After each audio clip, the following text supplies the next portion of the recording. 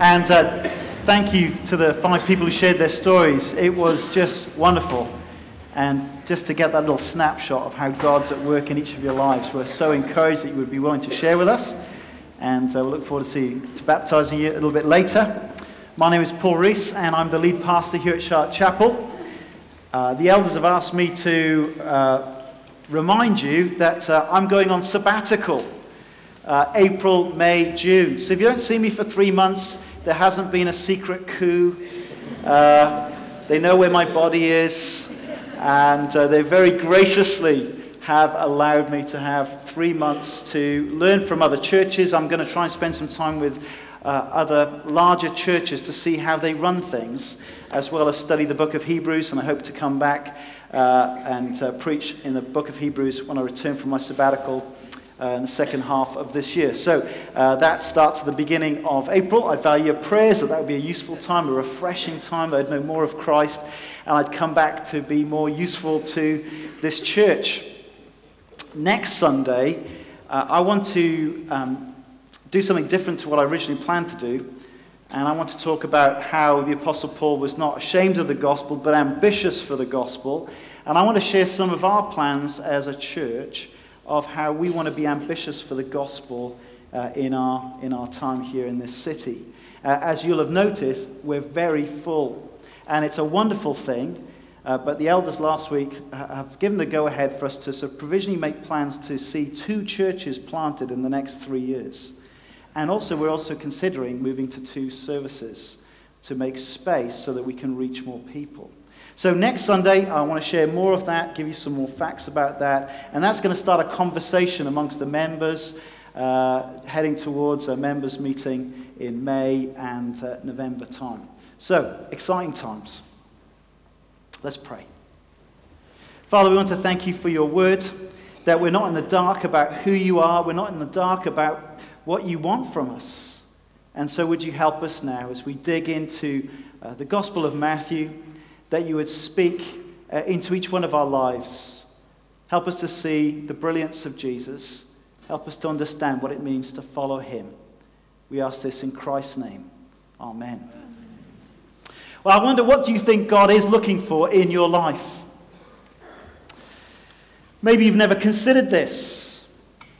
But God, the loving creator who made you, has actually got a reason why he made you. There's a purpose for your life.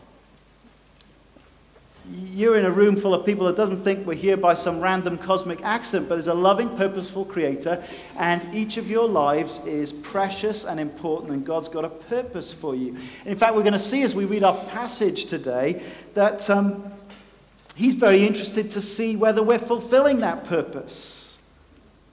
He gets up close. He has a look to see what we do and why we do it, to look at our actions and our hearts. What do you think God desires to see as he looks at your life and mine right now? We're in the presence of God. He sees everything about us. Not just in this room, but when we head out into our lives. What is it that he desires to see in our lives right now? And what is it that he desires to see in this church? Sunday by Sunday, we say we gather in his presence, and that is rightly so. There's a sense in which, in a very special way, God meets with his people as they gather together. What is it that he desires to see amongst us, in us, through us as a church? Well, we don't need to guess. We don't need just to go into a dark room and think deep thoughts and try and work it out, because we can discover it from Matthew's Gospel, chapter 21. And so if you don't have a Bible and you'd like one, just put your hand up and they'll bring one to you. But if you have one of these church Bibles, you could turn to page 988, and that'll find you to Matthew's Gospel, chapter 21. So if you've got an app on your phone, open it up and have a look at Matthew 21, or in the church Bible, page 988, Matthew chapter 21. Because let's see what happens when the Messiah King, the very one that God promised to send to his people, turned up at the capital city of Jerusalem. Right? The king has come to the capital city. What happens? Let's read Matthew chapter 21. As they approached Jerusalem and came to Bethphage on the Mount of Olives, Jesus sent 2 disciples, saying to them, "Go to the village ahead of you, and at once you'll find a donkey tied there with her colt by her. Untie them and bring them to me. If anyone says anything to you, say that the Lord needs them, and he will send them right away." This took place to fulfill what was spoken through the prophet. "Say to the daughter Zion, see, your king comes to you, gentle and riding on a donkey, and on a colt, the foal of a donkey." The disciples went and did as Jesus had instructed them. They brought the donkey and the colt and placed their cloaks on them for Jesus to sit on. A very large crowd spread their cloaks on the road, while others cut branches from the trees and spread them on the road. The crowds that went ahead of them and those that followed shouted, "Hosanna to the Son of David!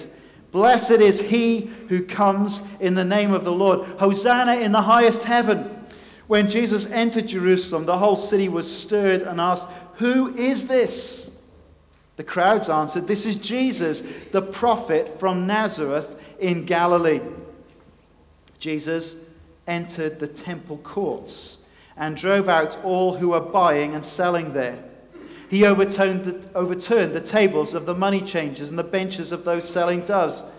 "It is written," he said to them, "My house will be called a house of prayer, but you are making it a den of robbers."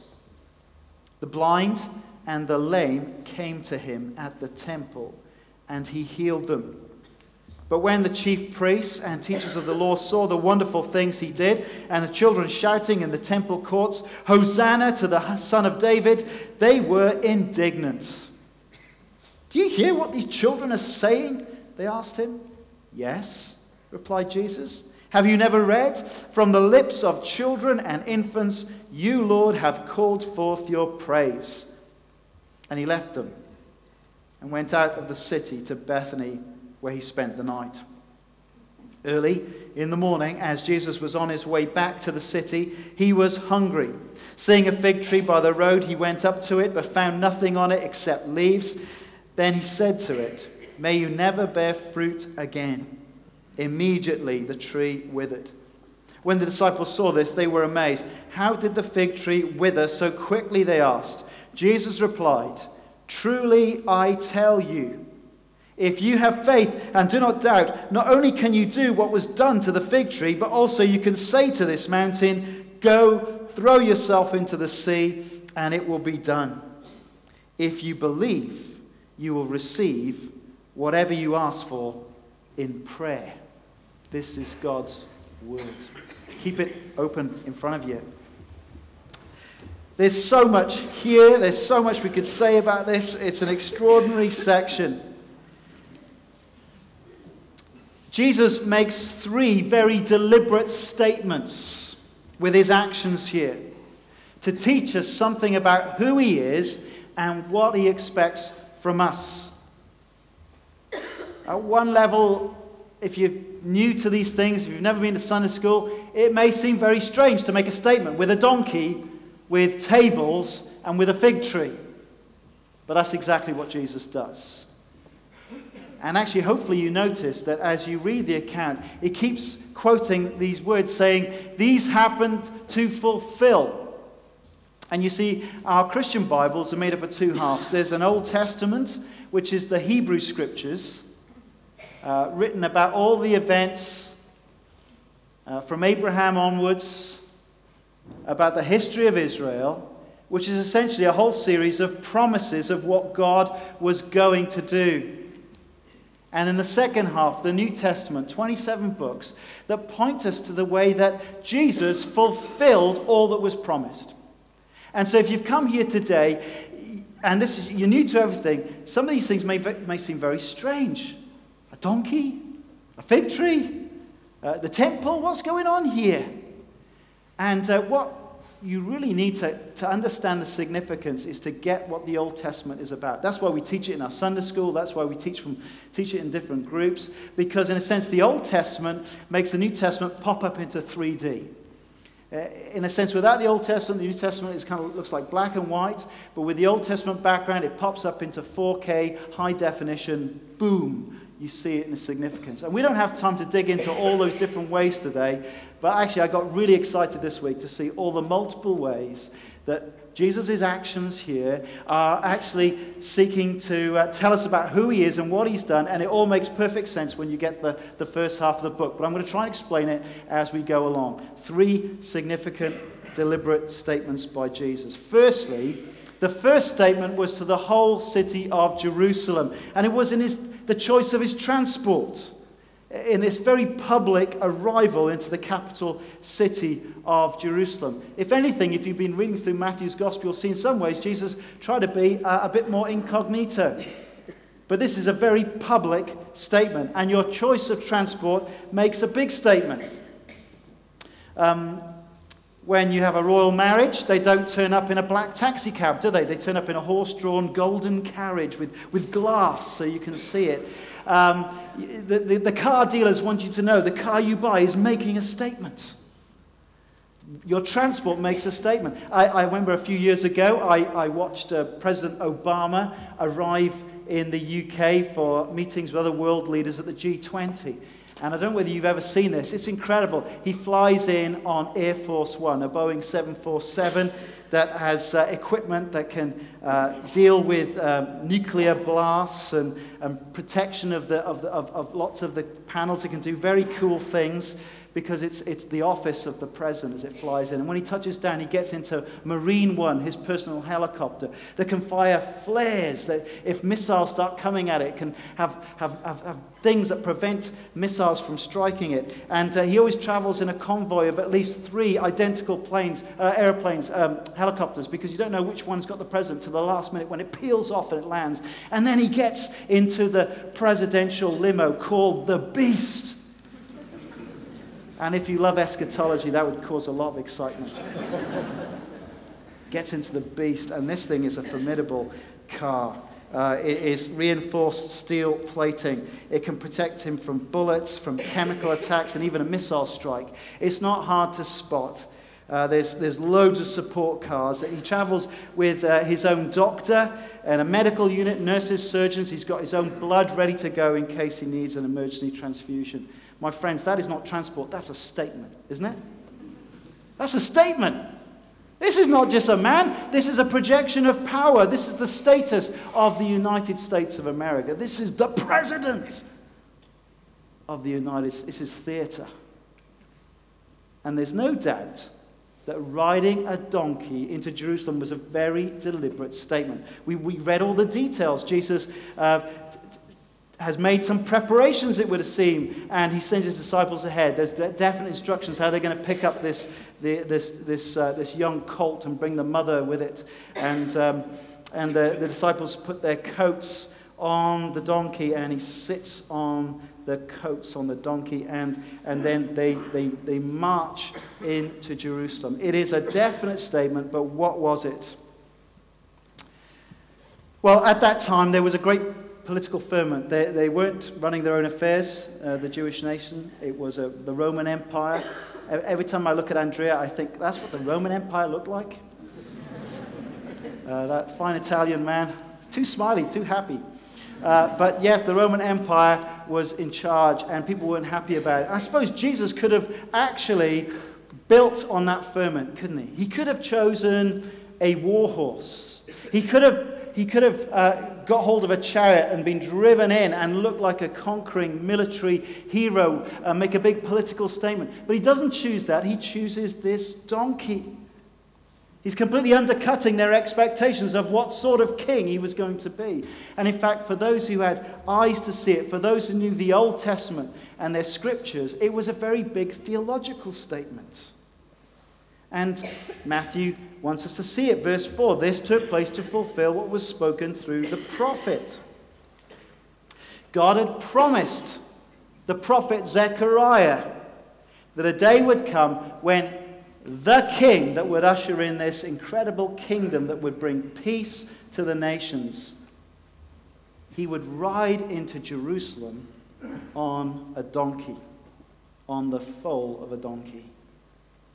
And actually, there's two quotes in verse 5. There's a quote from Isaiah 62:11, "Say to daughter Zion," and the quote goes on in Isaiah, "See, your Savior comes." And the Zechariah 9, verse 9, "Rejoice greatly, daughter Zion. Shout, daughter Jerusalem. See, your king comes to you, righteous and victorious, lowly, and riding on a donkey, on a colt, the foal of a donkey." And so when Jesus is riding in on a donkey, surprisingly, it is the equivalent of turning up in the presidential car, the beast. It is a statement. Here is the king. The one that King David received an amazing promise from God, the one that would rule over an everlasting kingdom. The one who would achieve great salvation and victory for his people. This is the one who would come to Jerusalem. In fact, as Jesus chooses a donkey, he is making a statement that he is the humble king who would come to save. You see, this salvation he was going to bring, it wasn't going to be by a political solution. It wasn't a military solution. And he rides in humility and meekness and gentleness. We saw it a few weeks ago, as Jesus says that he came not to be served, but to serve, and to give his life as a ransom for many. Here was a king who came to serve us. Here was a king who knows that our lives are a moral mess, that we fail to live up to our own standards, we fail to live up to God's standards, we end up hurting the people that we love the most. The Bible calls it sin. And this is the king who has come to die on a cross and achieve our salvation. If you have time later, read through the book of Zechariah. It won't take you long. Because what you'll learn in the rest of the prophecy of Zechariah, that this very king who comes to Jerusalem on the donkey is going to be rejected by his people, is actually going to be struck down by God. And on that very day, a fountain is going to open up in Jerusalem that's going to cleanse people from their sins. It's going to bring forgiveness. This is the king that Jesus was. He came in fulfillment of these ancient promises to achieve this amazing salvation with God so that all the mess of our past can be erased, wiped clean, forgiven. He came to swap places with us on the cross, so he was punished in our place. Did the crowds get it? I'm not sure at this stage they really did. They get behind the excitement, don't they? And actually the responses they make are quite correct. They give him the red carpet treatment, and Jesus is worthy of that. And they cry out, "Hosanna to the Son of David." That word Hosanna, what does it mean? Save us. Save us, Messiah King, Son of David. Blessed is he who comes in the name of the Lord. That's the right thing to shout. They recognize here's the one who comes and represents God and is fulfilling the purposes of God. Blessed is he who comes in the name of the Lord. It was a big statement, a big splash if they had eyes to see it, if they knew their Old Testament. And yet it seems that they don't really quite get it, because when the whole city is stirred up and by this great entry, and they ask, "Who is this?" The answer is, this is Jesus, the prophet from Nazareth in Galilee. What I find interesting about that is when you read about the Old Testament prophets, they sometimes did rather crazy and wacky things. They did all sorts of strange things to get people's attention, to see what God was saying to them. And in a sense, Jesus is acting like a prophet as he gets on this donkey and he comes in and makes a big statement. This is the humble king who had come to save. That's who Jesus is. So what does he expect from us? To realize that we need to be saved. Do you realize that? It starts here. What does God expect from you? To realize that you need to be served by Jesus, that you need to be saved by Jesus and by what he's done on the cross. And I want to ask you today, is he your Savior? We've heard 5 great stories of people who it took some time for the penny to drop. I love the way Andrea put it. Actually, he came along and enjoyed being here. Didn't have a clue what the preacher was saying. Didn't have a clue what I was saying until the penny dropped. And each one of them gave testament to this, the realization that they needed to be saved by Jesus. They need to have their sins forgiven because of the death of Jesus. That's where it starts. What does God expect of you? He expects that you realize you need to be forgiven and saved by his Son, Jesus. Second statement. Happens in the temple. It's quite a big statement, isn't it? I mean, imagine if I went into Holyrood or went into the main debating chamber at Westminster, and I walked up and I picked up the mace and I started swinging it around and I started moving the furniture around, and people say, "What? Who do you think you are? What do you think you're doing?" And this is what Jesus does. He comes to the very center of the life of Israel. The temple was the very heart of the capital city. It was freighted with so much significance. God had said, "Look, I want to live among you as my people. So build a house, and that's where I'll dwell. And this will be a place where you can come and draw near to me, and I'll hear your prayers." And that's the place of these sacrifices that prefigured the death of Christ, where they could, in a sense, know that their sins were forgiven and they could have access to God. And it was the place where they could learn about God.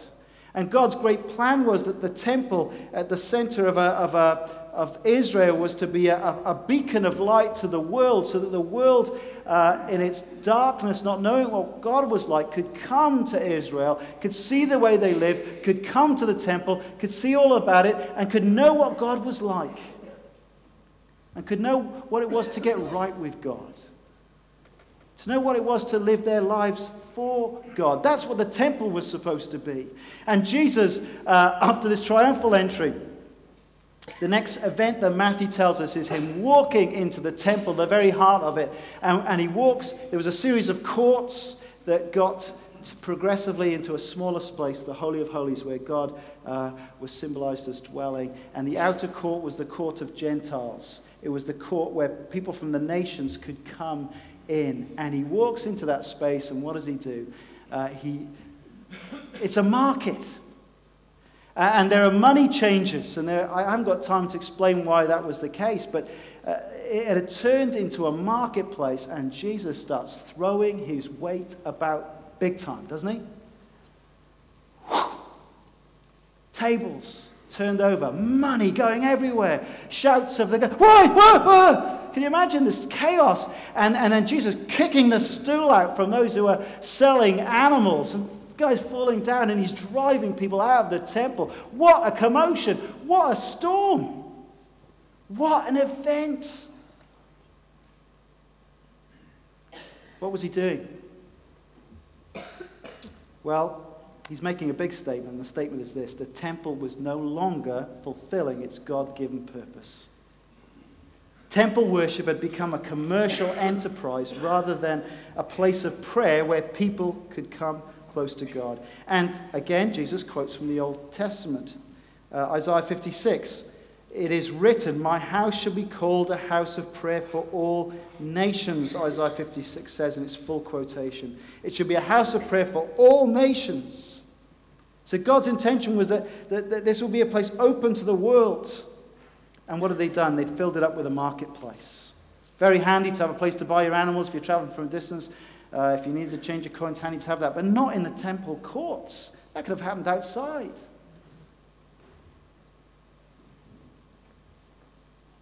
This was no longer a place where people could come to worship, where the nations could come to worship.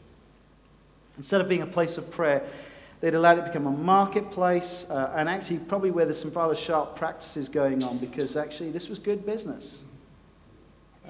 There were margins that were quite helpful for the temple. And the second part was a quote from Jeremiah chapter 7. Let's keep your fingers in Matthew and turn back to Jeremiah chapter 7. You'll find that on page 765.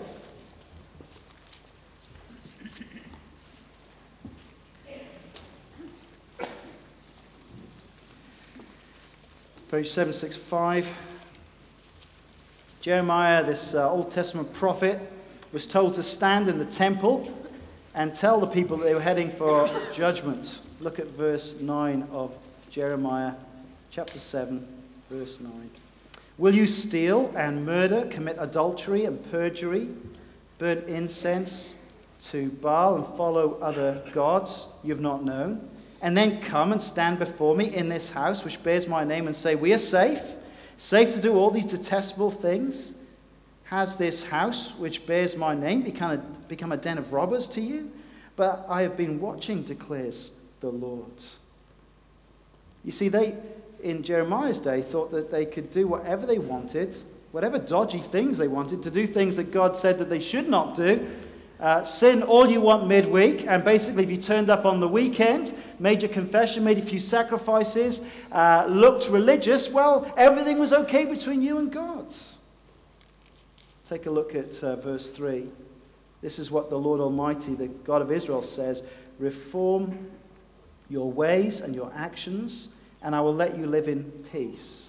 Do not trust in deceptive words and say, this is the temple of the Lord, the temple of the Lord, the temple of the Lord. By quoting this section, Jesus is basically saying, look, this place is full of hypocrisy. This is just outward religious show. People thinking they can do whatever they wanted and turn up, look a little bit religious, and that would keep them safe before a holy God. The world was supposed to come and look at Israel, look at its life, look at the temple, and see what God was like. And actually what they were coming to see and witness was a den of robbers. And Jesus was incensed by that.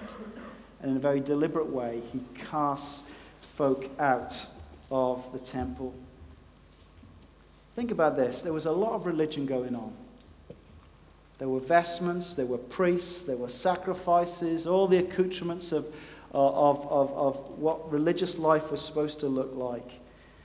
There was a lot of foliage. There was no fruit. Just like the fig tree we're about to get onto. But Jesus was not fooled, and God is not fooled. He sees into our lives right here, right now. He sees into our hearts and our motivations, and he is not fooled.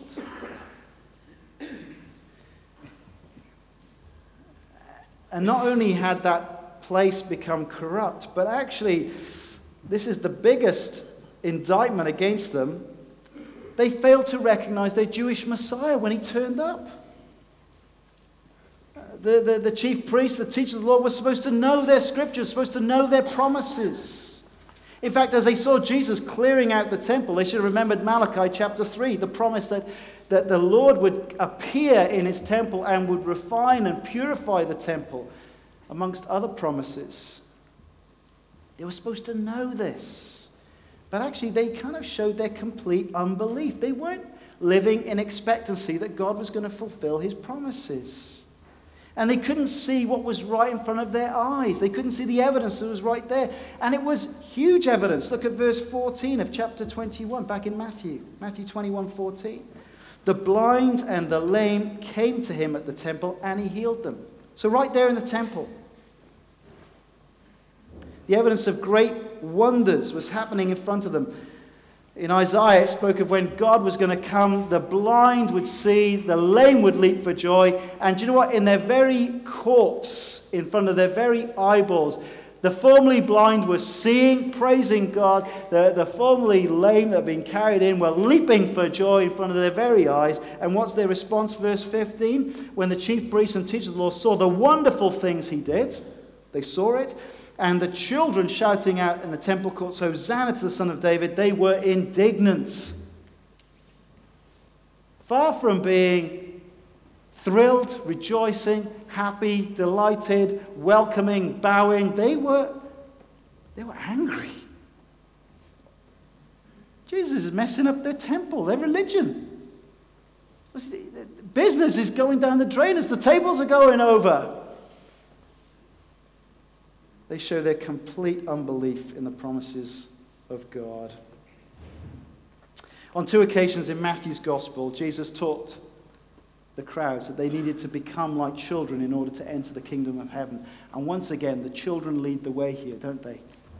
They show the right response as they shout out their praise to God for Jesus. Hosanna to the Son of David. And instead of joining in, the religious leaders were indignant. Instead of rejoicing, they were resentful. Do you hear what these children are saying, Jesus? He said, yes. And haven't you read? And quotes from Psalm 8, from the lips of children and infants, Lord, you have called forth your praise. Very encouraging for Sunday school. That's why we have good shouty singing times in Sunday school. The Lord loves it to hear the songs and the praises of children. The response of the children was spot on, according to Jesus. And this event actually tells us who Jesus is, that he is the purifying king who has come to judge. This moment is the big reveal. When, after the washing machine test, you hold up the clothes to the light and you look to see how clean it is. And actually, the religious leaders are held up to the light and all you see is big stains of unbelief, avarice, falling well short of what God called them to be. They were not genuine worshippers of God at all. They failed to recognize the King. Tim Keller, who will be retiring as the minister of Redeemer Church in New York later this year, often points out that there are two ways we can reject God. Number one is by being very irreligious, caring nothing about it. The other is by being very religious. There are still many in our world who engage in lots of religious activity, different forms of spirituality in order to earn a way of making themselves right before God, of justifying themselves in some way, while at the same time rejecting the very one that God sent to save, his Son, Jesus Christ. And whether you're irreligious, and you've never been to church before, or whether you're very super religious, if you're rejecting Christ, you're rejecting God. Being religious is not enough. Being moral is not enough. Being devout or a Bible student is not enough. Holding a church office, being a pastor or a minister is not enough. If at the end of the day we fail to recognize who Jesus is and refuse to trust him as our Savior. If that's the case, we're just a fruitless fig tree under condemnation.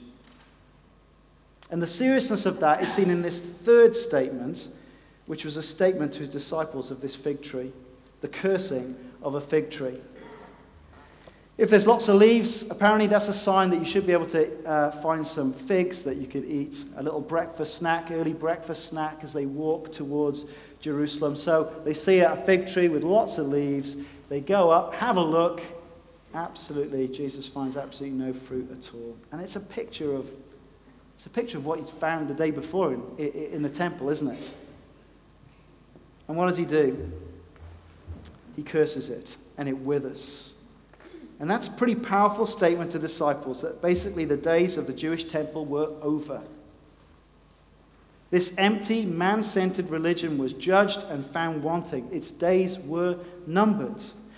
They had missed the whole point of the scriptures. They failed to recognize the day when the Lord actually turned up, when the king that God had appointed had turned up, and that point on, it had no more relevance as an institution. It was cursed. And of course, if you go to Jerusalem today, there is no temple. It was destroyed in AD 70 by the Romans.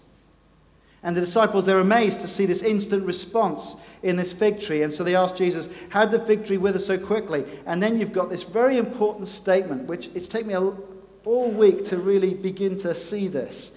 But Jesus underlines that this really is the important point. Verse 21, truly I tell you, if you have faith and do not doubt, not only can you do what was done to the fig tree, but also you can say to this mountain, go throw yourself into the sea, and it will be done. If you believe, you will receive whatever you ask for in prayer. I puzzled over this week. How is this the response to what's just all been happening? And I'm so slow, it took me till about 11 o'clock yesterday to really get it. If the donkey riding was to show that Jesus is the humble king who'd come to save, and the overthrowing of the money tables is to show that Jesus is the purifying king who'd come to judge, then this fig tree withering is to show us that he's the temple building king who had come to commission. See, if the temple was to be this house of prayer, this place where people could meet with God, where God could dwell in their presence, where they could hear the instruction of the Lord and enjoy fellowship with God, and that was going to be destroyed, well, what then? Where will be the place of prayer? Where will be the place that people can meet with God and know God and hear the truth about God? Where's that going to be? Well, the answer's there in verses 21 and 22. Jesus is building a new temple. And it's not a physical building, but it is wherever his disciples gather in his name.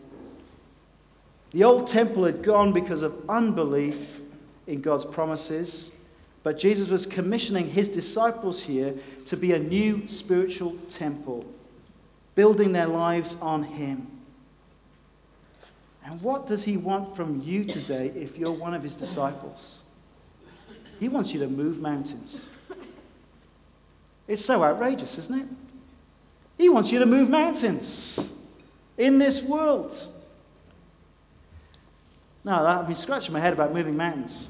I haven't seen any mountains moving recently, have you? Not geographic ones. I have actually seen a few spiritual ones. I think we've heard a few today. But come with me to Zechariah chapter 4. Keep your finger in Matthew, and let's turn back to Zechariah chapter 4. This is the prophet that's already been quoted. You'll find this on page 952 in the church Bibles. So Jesus already deliberately made an allusion by picking a donkey from Zechariah 9. And there's this amazing statement in Zechariah chapter 4. This is kind of 400, 500 years before the coming of Jesus. The people had come back from exile. There's a destroyed city, a destroyed temple. And God, through the prophet, says to them, I want you to rebuild a temple. I am not done with you as a nation. I want to meet with you. I want to dwell amongst you. And this guy, Zerubbabel, is the leader of the people, and he's called to get on and build this temple. And God makes this amazing promise to Zerubbabel in verse 6. How's this going to happen, Zerubbabel? Well, not by might, nor by power, but by my Spirit, says the Lord Almighty. God's Holy Spirit's going to bring this great work about. Verse 7, what are you, mighty mountain? Before Zerubbabel, you'll become level ground. Do you see that? The mountain of problems that got in the way for this temple building activity, for them to be what God called them to be, all the problems that are in their way, that mighty mountain is going to become a level ground, as if it gets thrown in the sea. And what's going to come in the place of it? Then he will bring out the capstone, the chief stone of the temple, to shout, God bless it, God bless it. Zerubbabel is going to be about this work of rebuilding that temple. That's mountain moving. Coming back to this section in Matthew chapter 21 then. What does God want from our lives? Well, to recognize that we need to be saved by Jesus. We need to be served by him. To recognize that he is the returning judge. He actually looks at our lives. Our lives matter. He examines them. And what's the fruit he's looking for? It's the fruit of faith in his promises. A faith that trusts his promises. A faith that builds its life on Jesus. And he commands people like that to a great commission in this world. People don't have to go to Jerusalem to meet with God. If you know and love Jesus, they just have to meet you. And do you know what? He calls us to engage in this priestly ministry of prayer. If you pray, believing and don't doubt, God's going to answer it. If we are praying that God would move the mountain of unbelief that we see in front of us in people's lives, if God would move the mountain of apathy, if God would move the mountain of distraction that's in people's lives, that they would come to know Jesus and build their life on him, God says, I'm going to answer prayers like that. I'm going to answer prayers that build my kingdom. And if you know and love Jesus today, as you head out into the world, you're commissioned by this Jesus to fulfill one of the functions of the temple, to make God known in the world. As you talk with people and hear their problems, you can say to them, I've got someone who can fix that problem. I'll pray for you. Can I pray for you now? You have every access to pray to the Father on their behalf, praying that he would accomplish his purposes of building his kingdom into the world. How exciting. How amazing. Do you know what? It's not the amount of faith. Earlier in Matthew 17, Jesus says, if you have faith as small as a mustard seed, you can say to this mountain, move from here to there, and it'll move. Only need mustard seed faith in a mighty Jesus, and you'll make mountains move. I don't know about you, that encourages me to pray. It encourages me as we head out of here into the world that God's got things for me to do, to represent God to the world, that as people see the way that we live our lives, the way we love Jesus, the way we praise Jesus, they can know what God is like. And this is something that he will accomplish, not by might nor by power, but by my Spirit, says the Lord God. That's a lot of information. If you've got any questions, come and ask me afterwards. I'm so excited about this. I'd love to. I could do it again for you and try and explain it. It's so important we get this, but we need to baptize some people. Let's pray.